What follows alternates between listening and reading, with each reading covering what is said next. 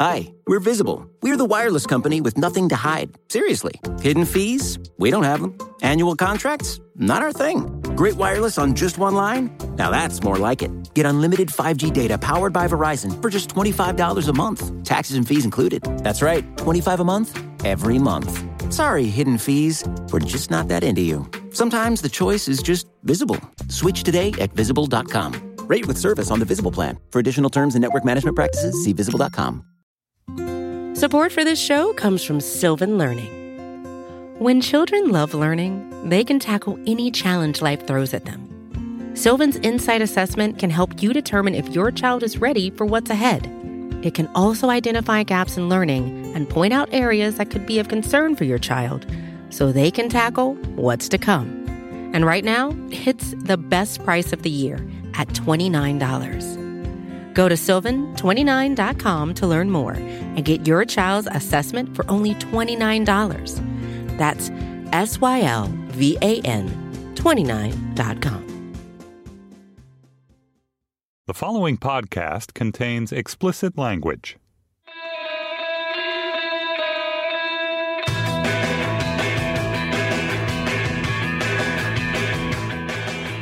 Hello and welcome to the Ezra Klein Show. This week on the Ezra Klein Show, we have someone who it was slightly surreal for me to sit down with. The electronic music artist Moby has just released a really fascinating new autobiography. Maybe it's more of a memoir than an autobiography, called Porcelain. I really have been reading this book. It really is excellent. And it is excellent even if you are not particularly interested in electronic music, though I happen to be, because this book is really a story of zoning and housing policy, of animal rights and veganism, and of New York in the 1980s, 1990s. What were the precise conditions that allowed his musical genre and in a broader sense, sort of his creative world to emerge in New York at that moment? And he talks a lot about the crack epidemic, about the HIV epidemic, about what the culture was like, about where people could live, often in really substandard, probably illegal conditions. And so in this interview, we talk a lot about those issues and those questions. I'm really fascinated by the conversation over whether, in order to have the kind of artistic ferment we had at that time, you really need a very different set of policies, and you need to permit things that maybe we would think of as unsafe or unwise in order to have cheap enough rents that low-paid creative types can gather. I think this is a topic many of you are interested in, if my email is any judge and if Vox.com traffic statistics tell me anything. So I think that even if you don't think of yourself as a Moby fan, you'll want to hear this interview. I had a lot of fun doing it, and I hope you have as much fun listening to it. Before we get into that, of course, a couple quick asks. 3 requests for you if you are a fan of the show. The first is to share it. Please go on Facebook. Please go on Twitter. Use your email. Share the show with your friends. The way the Ezra Klein Show develops a bigger audience is because if you are actually liking it, if you are finding value in it, tell other people that it might be worth their time to it. It really means a lot to me when you take the time to do this. So if you have done it in the past or you are going to do it now, genuinely, thank you. My second request is to listen. If you are a fan of the show, I think you will really like the other podcast I'm a part of, The Weeds, where I talk every week with Matt Iglesias and Sarah Cliff about the hottest policy topics around. We get very deep into things like healthcare and inequality and economics and all the weedsy topics that so many of you love. So if you are listening to this show and you enjoy it, you should probably be listening to that one as well. The final request I have is to email me at EzraKleinShow@Vox.com. Again, EzraKleinShow@Vox.com. It's always funny to me. I get a lot of emails and people say, to whichever intern is reading this. I actually read this myself. There's no intern with access to the email account. And I really appreciate it. I appreciate the feedback, and I really appreciate the guest suggestions. A lot of the guests who have come on the show have been people I got the idea to talk to from all of you. So send me guest suggestions. I also love to know what you want to know from people. Either what are the kinds of questions you wish I would ask of everybody, or what are the questions you wish I would ask of someone specific you're suggesting. I take all that stuff seriously. I want the show to have value to you. And I think the way that will happen is if I am listening to you. So please email over, again, EzraKleinShow@Vox.com. All right. With all that said, now I'm going to sit down with someone whose music I listened to on endless repeat when I was in high school, Moby. I haven't done one of these remote in-studio interviews in a long time. And so it's odd hearing my own voice in headphones, because normally in interviews, I do everything in my power to not hear my own voice, my actual nerdy, inbred, waspy voice. The worst part I've always found of being a journalist is having to transcribe your own interviews, because you have to listen to yourself in your ears. And there's nothing I have more insecurity or self-loathing about than my own voice on tape. Yeah, I remember the first time I heard my voice on tape, I actually wondered, I was like, why does my family actually love me? Like, if I heard this voice, I would... What was the answer? I don't know, obligation. So something I thought was fascinating about the book was how much it was a story of what I would characterize as zoning policy, low rents, and New York City in a very certain period. I mean, it really seemed to me that a big part of the way you see your own story is what was possible in New York real estate in the 1980s. Does that seem right to you? Yeah. And I was having this conversation with a friend of mine recently that, like, let's say it's late 80s, early 90s, and you are an aspiring musician, writer, director, what have you, and you want to live in some crummy, cheap, low-rent urban environment, you had so many places to choose from. You could move to New York, you could move to D.C., you could move to L.A., San Francisco, Seattle, London, Paris, like all these like kind of rundown, inexpensive urban environments. And I was just feeling a little sad for like the young people of today. Like, where do they go to make art or make music and not have to worry about the rent? Because I feel like almost every urban environment now is prohibitively expensive. So certainly that aspect of the book of, you know, paying $50 a month to squat in an abandoned factory, or my first apartment in New York where I paid $185 a month to live next to a crack den. Today, I don't know if that exists and where it exists. Tell me about your first apartment in New York. What was that place like? Where was it exactly? It was on the corner of 14th and 3rd, and we were on the ground floor. It was a 3-bedroom apartment, and I think the total rent was maybe like $1,200, and I shared it with three or four other people. And I had the smallest room, and my windows faced a shaftway that was literally filled with garbage. It had about 3 or 4 feet of condensed, piled up garbage. And there's this one story in the book about a drug addict in the building next to ours who fell out of the 3rd-story window, and the garbage saved his life. Like, the EMTs came, and they were able to take him away alive. They said if he had fallen onto a concrete shaftway, he probably would have died. But the fact that there was 3 feet of condensed garbage literally kept him from dying. One thing that was fascinating listening to you describe these places you lived in, and you mentioned the warehouse you lived in before this, which had no running water, did not, as far as I could tell, have a bathroom, was how much of this seems to have been, at least would be today, unlawful. Right, the warehouse you were literally squatting, but a lot of the places you lived seemed to be in violation of all kinds of health and safety codes, and it got me thinking. I'd be curious for your thoughts on this. How much the regulations we've put in place to protect people actually end up stifling the ability of people to get their start by making a choice, as you made a choice, a rational choice, to accept worse conditions in order to be in a place that was more artistically productive. Well, I think that sort of speaks to like the 20th century. And in the 20th century, so many rules and regulations were passed with ostensibly the best intentions. But then it's almost like the bureaucracy and, you know, the regulations take on a life of their own. And at one point, you know, these regulations, these rules are passed to serve the needs of the people. And then it sort of gets to the point where like the rules just exist to keep civil servants in business. I mean, I know I'm being glib and overgeneralizing, but I certainly think that it might be nice at some point to almost have like a year zero for, not to reference Pol Pot, but a year zero for like rules and regulations, just like across. That is the first time I think somebody has made on the show a Pol Pot driven political recommendation. But to like start from scratch and just say like, okay, we are like struggling under this weight of regulations, and a lot of them make a lot of sense, but some of them are just at this point so arbitrary and onerous. So yeah, I'm glad that, you know, when I was living illegally in a factory simply that no one bothered to pay attention because everything about it was illegal. Like it was a fire trap. I didn't have running water. I didn't have a bathroom. Who knows how old the wiring was. We were exposed to all sorts of creepy chemicals, which is probably why I'm bald today. But at the same time, it enabled me to pay $50 a month to a security guard so I could essentially squat in this abandoned factory and work on music and not have to worry about paying the rent. So I was really grateful to sort of have lived adjacent to the law. How did you live in that warehouse? I mean, in a very technical day-to-day way, you didn't have a bathroom, you didn't have running water. So how did you go to the bathroom? How did you take showers? How did you make a life out of that? As gross as this is, like sometimes weeks would go by without bathing. And not surprisingly, my dating life during this time was almost non-existent because not too many ladies were lining up to date guys who were squatting in abandoned factories in crack neighborhoods with no access to running water.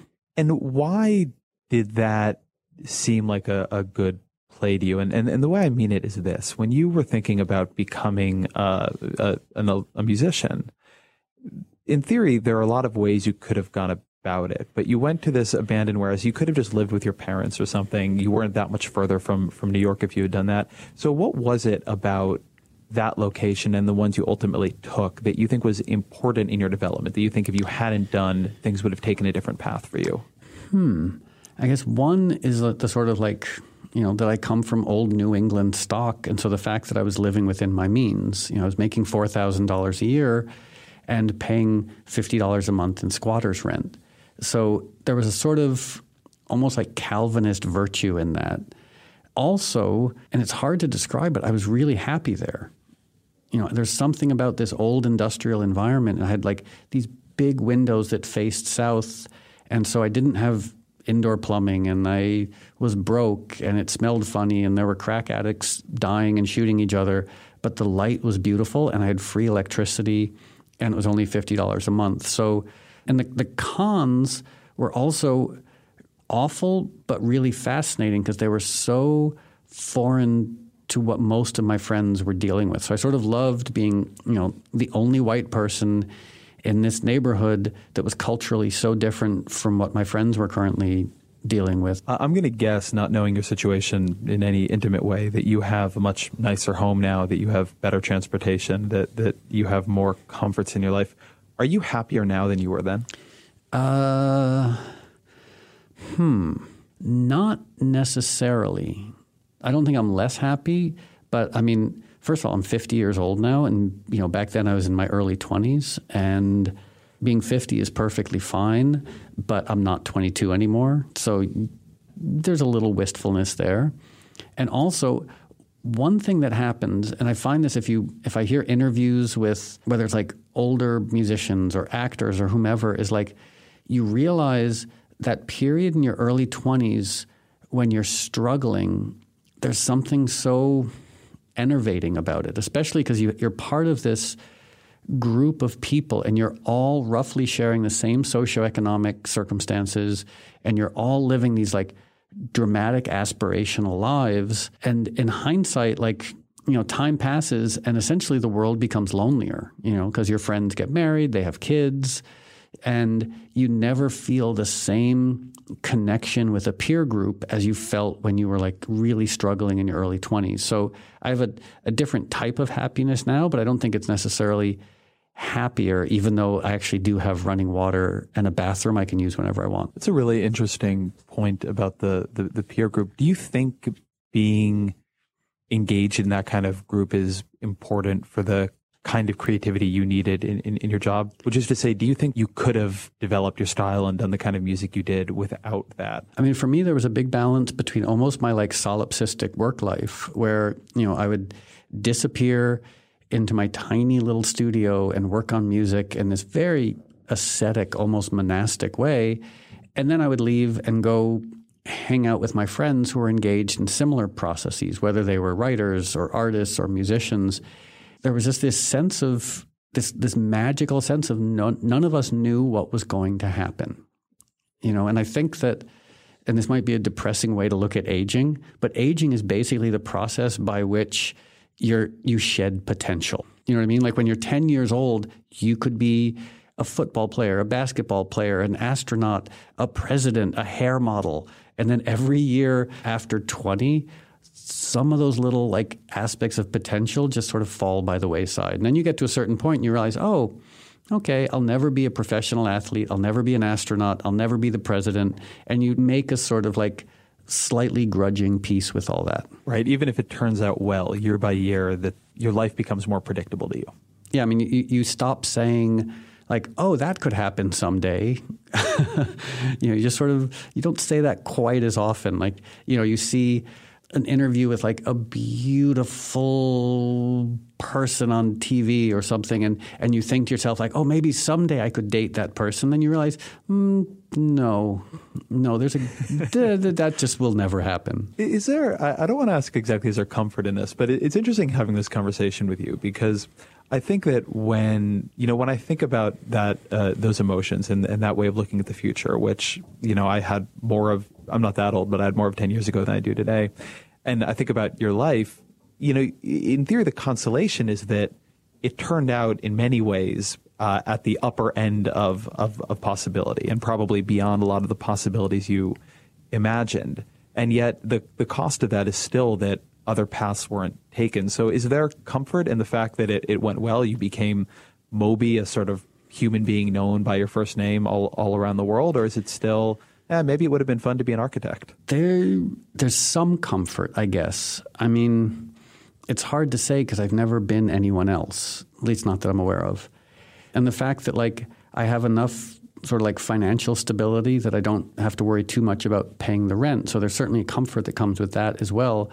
But at the same time, yeah, like most likely I will never be an architect. I'll never be a park ranger. I'll never be a president. I'll do all these things. And I'm not complaining. I'm just saying. Listen, if Donald Trump can do it. Oh, yeah, that's actually, politician-wise, I mean, think of like Jesse Ventura and Arnold Schwarzenegger. Yeah, you're young for a politician. Yeah. And probably if you went to the Senate, you'd be a baby. And probably overqualified at this point. But that aspect of the comfort, and this is going to sound maybe a little too new agey, but part of the comfort actually comes with this sense of solidarity. The fact that, everything that's ever been born at some point has succumbed to what we'll call like existential entropy. At some point, every organism for the last 3.5 billion years has jumped the shark. And accepting that, like understanding like, well, so my life might have some wistful disappointments, but so does everyone and so does everything. And there's sort of like ideally like a beautiful solidarity somewhere in that, and like a sense of compassion born of that solidarity.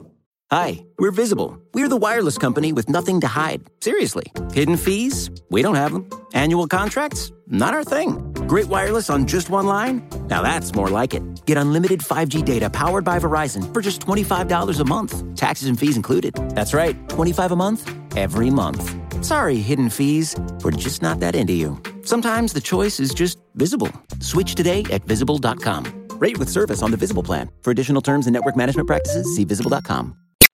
It has always struck me that one of the comforts of going through different life events and, and harder ones, right? People you care about dying, is having a group of people around you going through the same ones, feeling not alone in that. Like you're not the only one who is, watching the horizons narrow a little bit or dealing with these traumas. Yeah. I mean, the big epiphany I had around that, and keeping in mind a lot of my epiphanies are really self-evident. Like I feel like they're epiphanies to me, but things that are self-evident to everyone else. But I was on the 10, which is a freeway in Los Angeles, actually a freeway that goes from LA to, I think, Florida.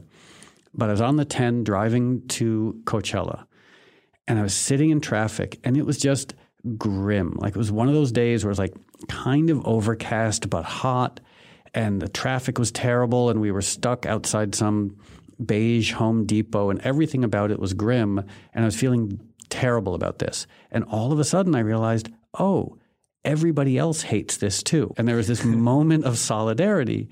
And it's the same thing of, we're calling like, the narrowing of potential. We all go through it, except for the sociopaths. I feel like the sociopaths are maybe a little more capable of like self-delusion based on the sociopaths I've known. So everyone apart from the sociopaths, we sort of, broadly speaking, I think, experience the human condition to some extent in the same way. So I want to talk to you a bit about the music itself, because I have both a deep love for your music, a lot of investment and time in the sort of genres, but also I feel a lot of ignorance about it, and a lot of ignorance that is probably shared. So when you started out, what was the genre of music you were in? How was it described? Well, my background as a musician is so odd, because when I was very young, I played classical music and I studied music theory. And then in junior high school, I discovered punk rock, and so I started playing in punk rock bands. I played bass in a reggae band for a little while, which really?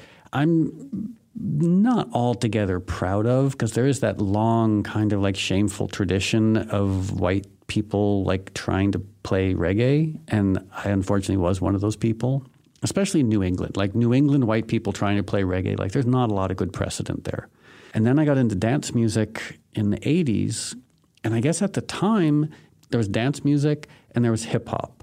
And one of the only subgenres would have been freestyle, which is more like Latino dance music. And then dancehall reggae, which was like reggae that you could play in a nightclub. But at the time, let's say like 1987, 1988, those were the only 4 genres of dance music of which I was aware. And there's been this explosion in genres since. I mean, what do you get classified as now? Depends who I'm talking to. Like I'll go online and I'll look at dance music websites, and I'll see all these different subgenres and genres. And maybe I shouldn't admit this in public, but I sort of stopped paying attention a while ago, because none of the genres made sense to me, and nor did it necessarily affect whether I liked a piece of music or not. So I'd rather, just happily be ignorant as regards the world of genre and just listen to music and enjoy it for what it is. I can't tell you how comforting it is to hear you say that the genres didn't make sense to you, because until this very second, I have felt like really stupid, because I cannot seem to figure out how you separate deep house from tropical house to trap to all these things that seem to blur into each other. But if you can't either, that doesn't seem as devastating to my self-image. And sometimes, and this might sound like apostasy in the world of electronic dance music, but like sometimes the genres kind of sound the same. You know, like I'll listen to a progressive house track or an electro track or a techno track, and I'm like, but they're all the same BPM and they all kind of do the same thing. Like how I'm sure anyone listening who is like an active EDM DJ is probably like slapping themselves in the forehead and like, vowing to never to listen to my music again. But I can't tell a lot of the genres apart. You just talked about what all these do. And so I was going to ask you about literally how it is that you make your music. And to do that, I wanted to read just a passage from the book that I read and then read again, and then thought to myself, I have no idea what any of these words mean. So you were talking about the first time, I believe it's the first time you played a live show. And you said you went up there and you hooked up the MIDI cables from the sequencer to the drum machines, sampler, and the keyboards.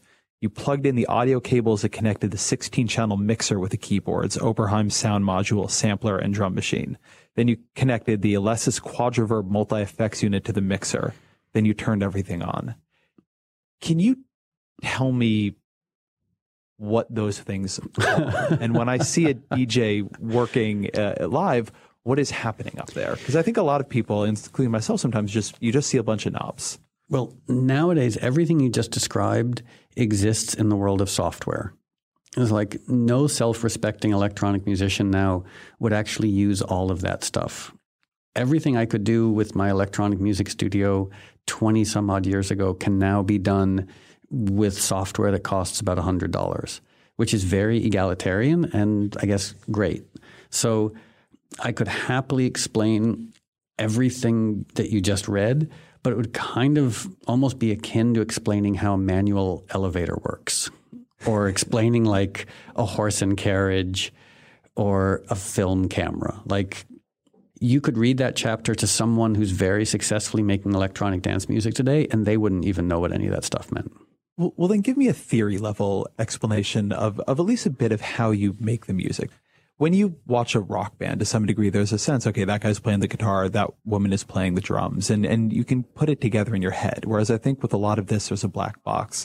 When you create a track, what is it that you do? Well, I mean, me personally, because I approach making music a little more idiosyncratically. So oftentimes I'll start out by playing guitar or playing keyboards, and then I'll take what I've written on guitar or piano and, work on it within Pro Tools or Logic or some type of electronic music software. But at its most basic, there are only three things going on. Something that makes the sound, something that helps the sound to sound better, and then a third thing that enables you to record the sound. And of course, there's varying levels of complexity within each of those areas, but basically that's what's happening. It's like something is generating the sound, whether it's a drum or a keyboard or an orchestral sound. Then you put that through something else that enables it to sound really nice.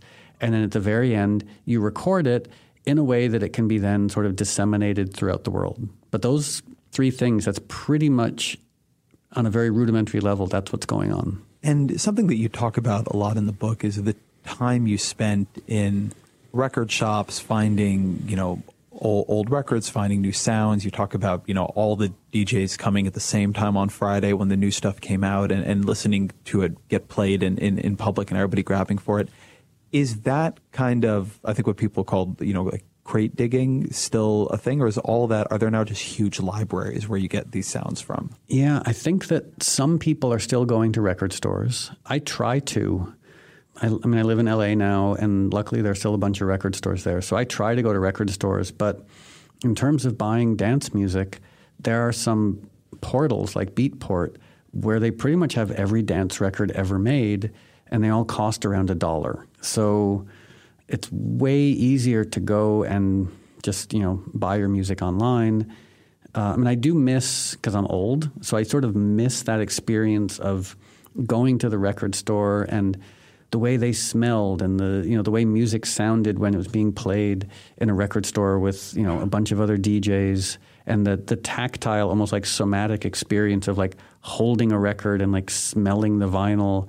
But that's just old guy nostalgia at this point. Do you think there's anything but old guy nostalgia there? Do you think anything fundamental changes or gets lost in the actual music that is created when the tools change so dramatically? I almost don't trust my perspective, because I think that, whatever my perspective is so colored by the fact that the old way of doing things was so familiar.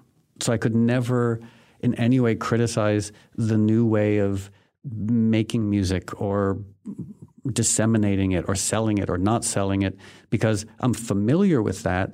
But on a more sort of ingrained, almost genetic level, I'm way more familiar with making music and disseminating it in a radically different, almost more like Newtonian physical way.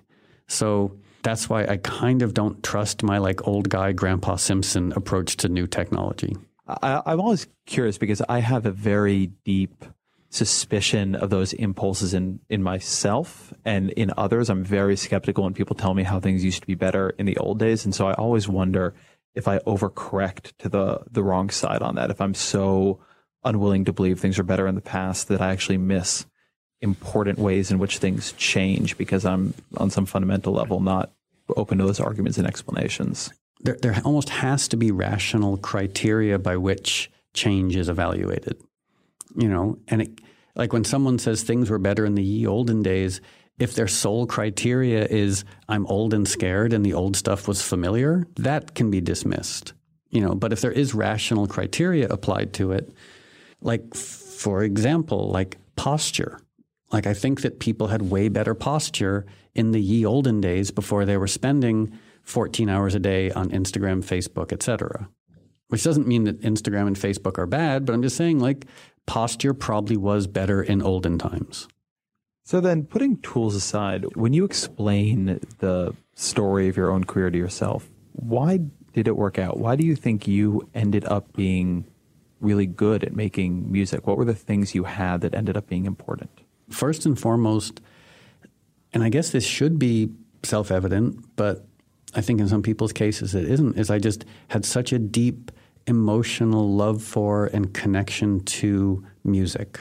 You know, when I was growing up, almost nothing affected me as profoundly as music did.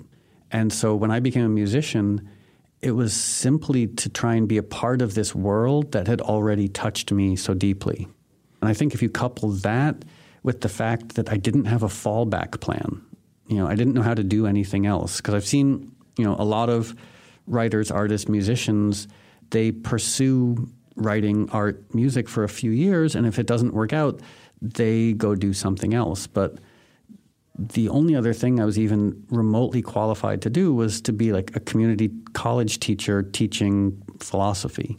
And I wasn't even qualified to do that because I never really graduated from college. So I just didn't have a fallback job. And I think it helps then to love what you're doing and have no other options. And that sometimes leads people to having success, at least more so than if you don't love what you're doing and if you have a fallback plan.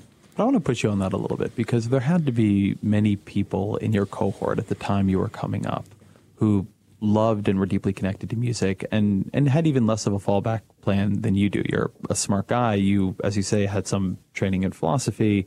You are a really good writer. There are probably people in the scene who had, you know, even less than that in terms of the skills they could bring to a job interview.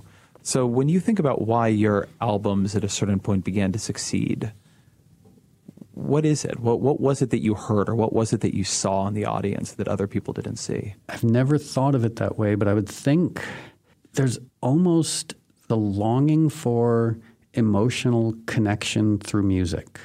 I mean, ideally, all art is capable of doing these two basic things, which is on one hand, expressing the sort of like joy and confusion and sadness and bafflement of the human condition, but also trying to share that with someone. And maybe a lot of musicians, I think, can sometimes become too academic, or they start employing like non-subjective, non-emotional criteria to their music. They start becoming very technical. I wish I had a better answer, but I think it somehow comes down to making music that you love and working under the hope and assumption that someone else might love it as well. Were you ever disappointed by what ended up connecting? In the book, one of the turning points, it seems clear, is you have the song Go, which is a B-side, and then you, in a day later on, create a remix based on watching Twin Peaks that ends up becoming a massive UK dance hit. And so I went back and I listened to the original Go, at least as much as I could find it, and then the Woodtick remix that blew up. And I was curious how you felt about the remix one, because I was actually shocked by how different they were. And the original one felt to me much more technical and very clean and very futuristic.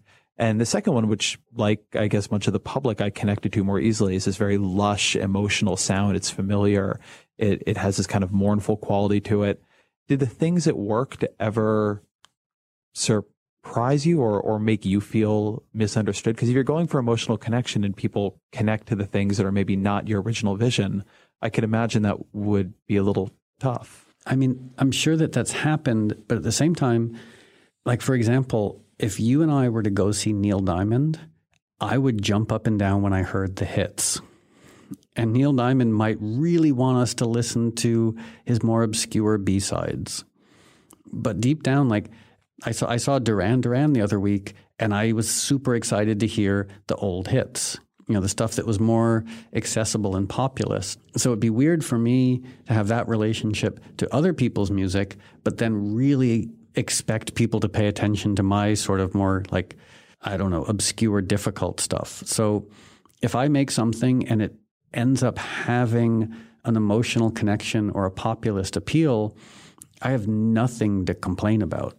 I'm still just kind of amazed that I've been able to have a life making music and that at times people have been willing to listen to it. When you think about who you've connected with, you really drove home something that for me I didn't know, which was that the sort of club scene in that period in New York was overwhelmingly African-American, Hispanic, and gay. And then you talk about going to the UK and you've got a bunch of suburban, straight, white kids who are raving at your shows.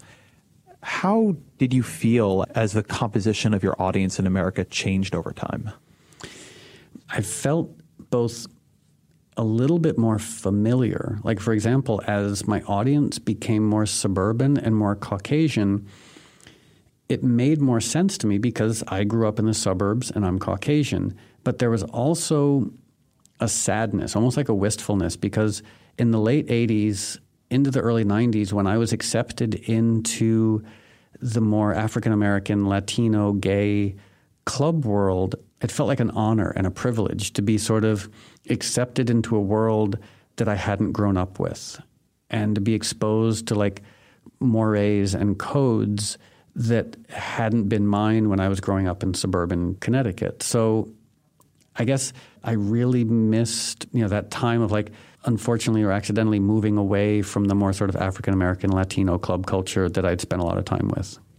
When you began going to those clubs and you were just a kid starting out, what was the reaction to you like? I mean, what did that feel like coming from a place where you had been, I assume, primarily in communities of other suburban white kids, and all of a sudden, being on a stage in communities that were pretty new to you? It felt sort of like a revelatory quality. Like I'd find myself in parts of New York that honestly I hadn't even known existed. And to be in these clubs, and I think I sort of write about this in the book, there was like a celebratory quality to African-American nightlife and Latino nightlife and gay nightlife that hadn't existed for me in the world of white people nightlife. Like the people I grew up with were very nice, but were, calmly drinking Rolling Rock beer and listening to indie rock bands. And I'm not in any way maligning Rolling Rock beer or indie rock, but it was much more calm and internal. And then you'd go to a house music club or a hip hop club, and the music sounded like nothing I'd ever heard before, and people were celebrating in ways that I'd never experienced. And it felt like such a thrill to be a part of that. And also, sort of like there was an exclusionary aspect where like I knew that no one I had ever been friends with or had grown up with was having access to this culture in the way that I did. And I felt very protective of it. Do you think it ended up changing your music? Oh, yeah. I mean, I think that if I hadn't experienced, gay, Black, Latino music and nightlife in New York, I probably would never have made dance music. But, it's kind of what led me to, in the 80s, to put down my guitar and start making electronic dance music, because I just, at the time, was so much more inspired by it. I mean, now I've come to love everything, but there was this moment in the mid-80s where I did kind of make this almost like, and it's a weird analogy, but like the Saul on the road to Damascus. Like I heard gay disco and I heard early house music and hip-hop, and the scales fell from my eyes, and I suddenly decided to stop being an indie rock kid and embrace, African-American dance music. Do you think that celebratory feeling in the nightlife has migrated to straight Caucasian nightlife, or is that something that has continued to be a dividing line? I mean, clearly all of us are capable of celebration. Even the most like uptight white suburban guy like me is still, is capable of being celebratory. I just feel like maybe it's the legacy of Calvinism. I don't know what it is, but I feel like other cultures are more trustful of celebration. And so I don't know if it comes as easily to some of us uptight white suburban people as it does to other cultures. And that's why I was so grateful to have access to it. I mean, clearly I've been at some white people events that are very celebratory, but nothing like being in an underground nightclub in New York in 1988 that was gay and Black and Latino, and people just celebrating in ways that were really transcendent. What's a night that you looked out and, early in your career, and you said to yourself that there's some different quality, of celebration or transcendence? What was it that drove that home to you that you hadn't seen before? I think it was the comfort around it, because there were so many nights like that, especially in the nightclub Mars where I worked. I remember one time there was a DJ in New Jersey, and I idolized him. His name was Tony Humphreys. And one time I went out to Newark to see him, and that was great. But there was another time he came into Manhattan and he was playing a set, and he was a legend in the gay Black Latino club world. So I was in the middle of the dance floor, and I was the only straight white person there, and he played this record, and I'd never heard it before, but to everyone else in the audience, it was an anthem. And I guess it's also to what extent, like, what the music represents to people, or what it represented to people. Because we're talking about, this is the late 80s, early 90s, when New York and the gay community had been so ravaged by AIDS and homophobia. And so it was a relationship to iconic dance music that it just felt really multifaceted and remarkable. You know, as opposed to saying like, oh, I like this song, it's fun. It represented so much more than that. You talk in the book a bit about this being a period that is both the height of the AIDS epidemic and the height of the crack epidemic and the crime wave that came alongside that. How did that change the scene? Well, it changed the scene in that it made nightlife both more dangerous, but also like a refuge. I mean, New York City in the late 80s was a really rough, gnarly place. The good thing about that was rents were cheap. The bad thing was you took your life in your hands every time you left your apartment or even when you stayed home.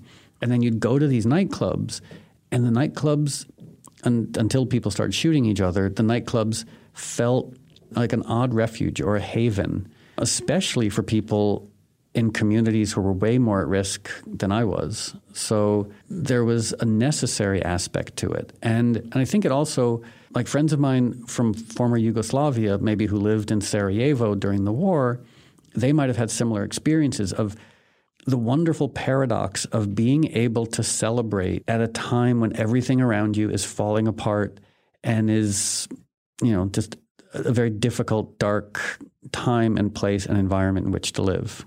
When you talk about the low rents of that period, it reminds me of something my colleague Matt Iglesias has written about, and he's got a book called The Rent is Too Damn High, which is all about the cost to the economy and the cost to creativity and other things of, you know, tight zoning that leads to very high rents.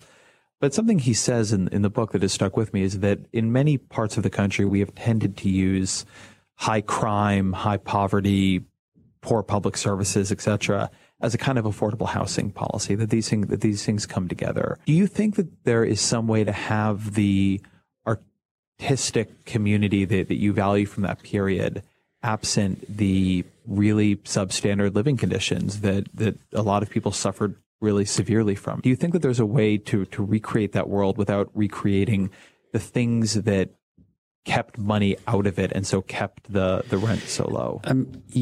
Yes, and not to be glib, but I think a lot of it's what's being facilitated by being able to like create and work online. Where, for example, if you were a photographer or a filmmaker or even an author or a musician, up until recently, you kind of needed to be in a major metropolitan area. You know, if you're a musician, you needed to be in New York or Los Angeles or London so that you could work in recording studios and be signed to record labels and go on radio stations. And it was important to be in that environment. But now, because of accessibility and online access, like most people don't really need to be anywhere in order to successfully do their work. So I feel like a lot of people as a result are almost compartmentalizing, where they're saying their work life happens online, and then where they're going to live is going to be based on quality of life. You know, like a lot of people moving to upstate New York, or people moving to Joshua Tree, or people moving to places that can afford them like a really nice quality of life, but traditionally wouldn't have been feasible as places to live because they were so remote and you wouldn't have been able to work from those places. But now it seems like that has changed. That's really interesting, though, because one of the questions I was going to ask you was, if you were starting out today, where would you go? And it sounds like from that the answer is you would log on. You would go to the forums on Beatport or something. Does that have the leveling effect it sounds like? Or are there things that are just lost in day-to-day collaboration with people you can see and meet on the street that you miss? Because something that is present in what you're talking about is how much the audience meant to you and how much the people who were showing up meant to you. And this sounds to be more like a cerebral connection between different kinds of creators. Yeah, and then the sort of the danger of online provincialism, and we certainly see that in the political world where the far left and the far right are so accommodated by the parts of where they hang out online, and the media they're exposed to just reinforces their worldview. And I do think there was a lot to be said for when media was a little broader and more almost ecumenical, when, we were all experiencing roughly the same things and we weren't quite as polarized. Because I see this, like my friends, for better or worse, I don't have any friends on the far right, but we certainly read about them. But my friends on the far left, like they've started to disappear down rabbit holes of obscurity and sort of like arcane policy that makes a lot of sense to them because they only talk to each other. It seems really dangerous. And it's in the world of culture as well. Like now people are only exposed to the things that are presented to them via Facebook. They're not necessarily as exposed to worldviews that might not even be contradictory, but that might represent something different from their sort of like provincial cul-de-sac. It's really interesting to hear you say that because on the one hand, it feels like so much of what you valued and what you talk about in the book about that period in New York was the ability to be in niches where folks who maybe weren't represented well in the broader culture could find a community, but they had to do so at great cost. They had to live in this dangerous place. They had to come out at 3 a.m. They had to be, way, way, way out where the subway ends. And now, in a way, what you're saying is that the internet has made it so easy that you never have to exit it, far from having to fight to find your community to be involved with. Now it's so easy that you actually don't have to be involved with folks who are not your community. Is that right? Yeah, and that worries me just because it does push people even further to the fringes. And I mean, I understand the appeal of fringe culture. It's really and I say this as, like a serious vegan, like it's really nice to hang out with other vegans, but it's nice to get the perspective of non-vegans. And I'm a progressive Democrat, but I actually do appreciate getting the perspective of non-progressive Democrats or even non-progressive Republicans, just to sort of get a sense of what's going on in the rest of the world. And it can just become way too insular and just almost tautological in terms of like the messaging people are putting out there and the messaging that they're responding to. And I think there's also the danger then of conflation, where you confuse the concerns of your very small insular group with the concerns of the broader world at large. And like I sadly see this with some of my progressive friends, like people who only go to super progressive left-wing websites, which are really well-intentioned, but they start thinking that, the things that they're talking about really matter to like a family of 4 in Cleveland. And I'm like, the family of 4 in Cleveland probably has different concerns. It might be good to actually sort of like encounter people who are not just living in Bushwick and spending all their time on, far left websites. I'd love to talk for a minute about your veganism. If I read the chronology right, you've been a vegan now for about 30 years. Yeah, I became a vegetarian, I think, 32 years ago, and I've been a vegan now for 28 years. What made the change from vegetarianism? It was gradual. It all came from the fact that I love animals, and I just can't in good conscience be involved in anything that would contribute to or cause animal suffering. But, I also had this sort of paradoxical animal existence that most people have, which is when I was growing up, I loved animals, but I ate animals. And almost on a neurochemical level, like loving animals and eating animals both made me happy until I was around 19 years old. And I realized that unfortunately, at least for me, loving animals and eating animals was inconsistent. What triggered that? Was there anybody in your life who was an animal rights activist or thinker, or was it something? My mom had been an aspiring vegetarian, but every time she tried to serve me brown rice and tofu when I was growing up, I would accuse her of child abuse. But then when I was 19 years old, I was petting a rescue cat named Tucker, who I had adopted when he was just a tiny little baby. And I loved this cat so much. And in one moment, I sort of extrapolated and I realized that this cat had 2 eyes and a central nervous system and a profoundly rich life, a very rich emotional life, and a deep, innate desire to avoid pain. And I suddenly, in an instant, realized that any animal with 2 eyes and a central nervous system had a rich emotional life and a deep desire to avoid pain. And at that moment, I became a vegetarian, then, a couple of years later, transitioned into becoming a vegan.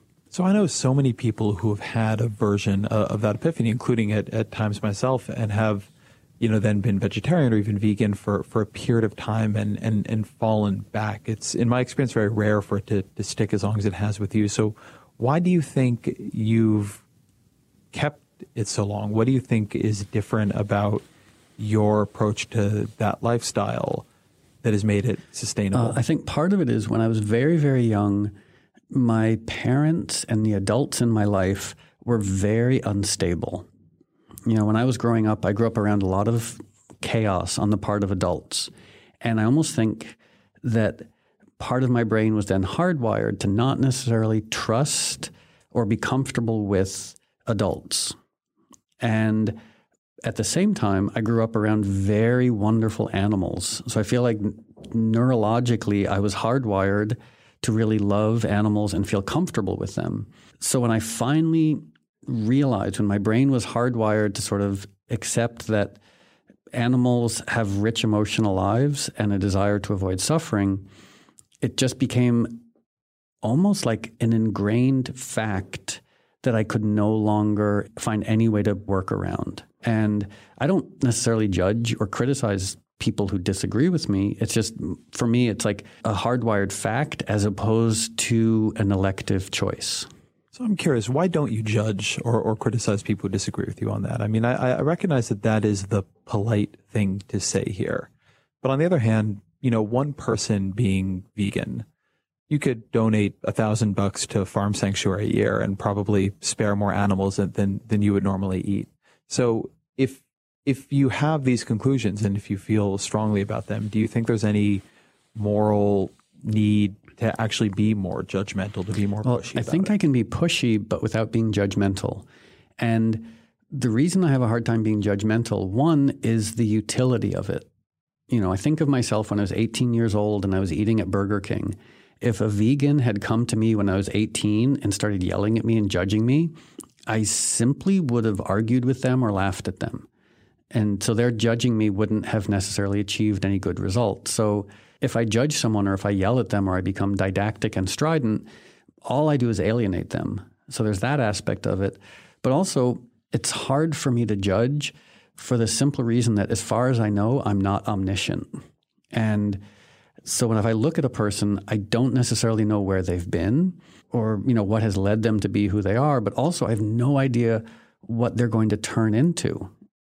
So that person who's like a militant anti-vegan who's eating foie gras, who knows, tomorrow they might wake up and have, a crisis of conscience and become a really effective animal rights campaigner. And so I feel like the best thing I can do is just like share my experience and the information that I have and hope that, which might sound like typical wishy-washy progressive left-wing nonsense, but I actually believe that I just share my perspective and hopefully let them make up their own minds. That is, until I become the first globally elected dictator of the entire world, at which point raising animals for food becomes illegal. So this is something we actually talk about a fair amount of the show, just because I've been interested in these questions, animal rights. So after almost 30 years of being vegan, if somebody was trying to test that lifestyle now, what are your tips for them? What would you have them do?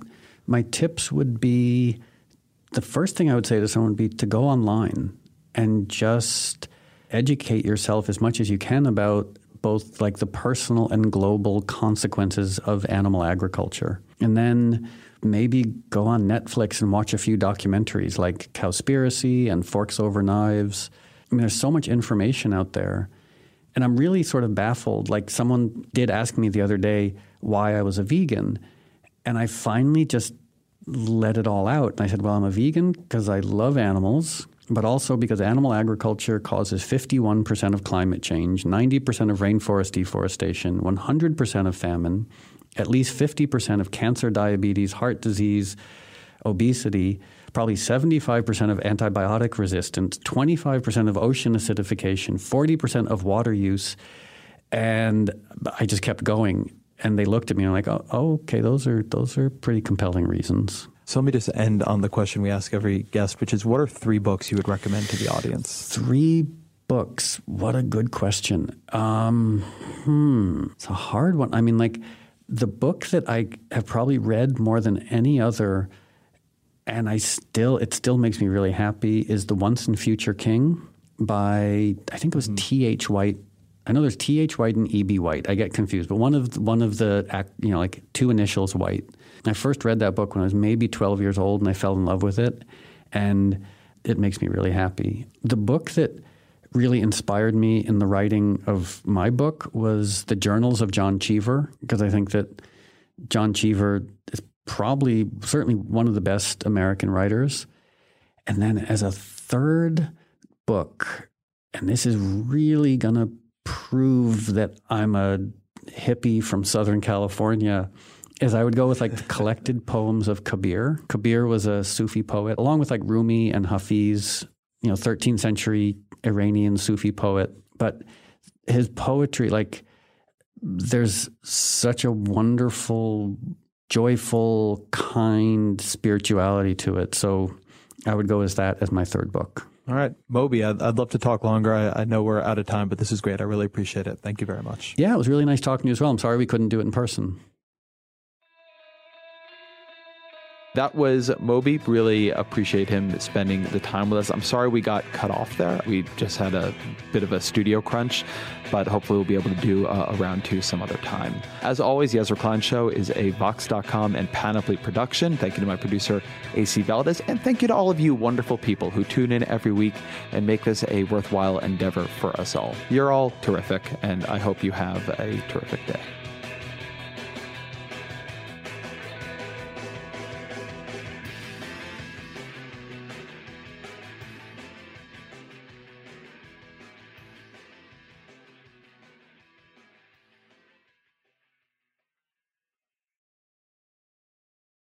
Hi, we're Visible. We're the wireless company with nothing to hide. Seriously. Hidden fees? We don't have them. Annual contracts? Not our thing. Great wireless on just one line? Now that's more like it. Get unlimited 5G data powered by Verizon for just $25 a month. Taxes and fees included. That's right, $25 a month, every month. Sorry, hidden fees. We're just not that into you. Sometimes the choice is just Visible. Switch today at Visible.com. Rate with service on the Visible plan. For additional terms and network management practices, see Visible.com.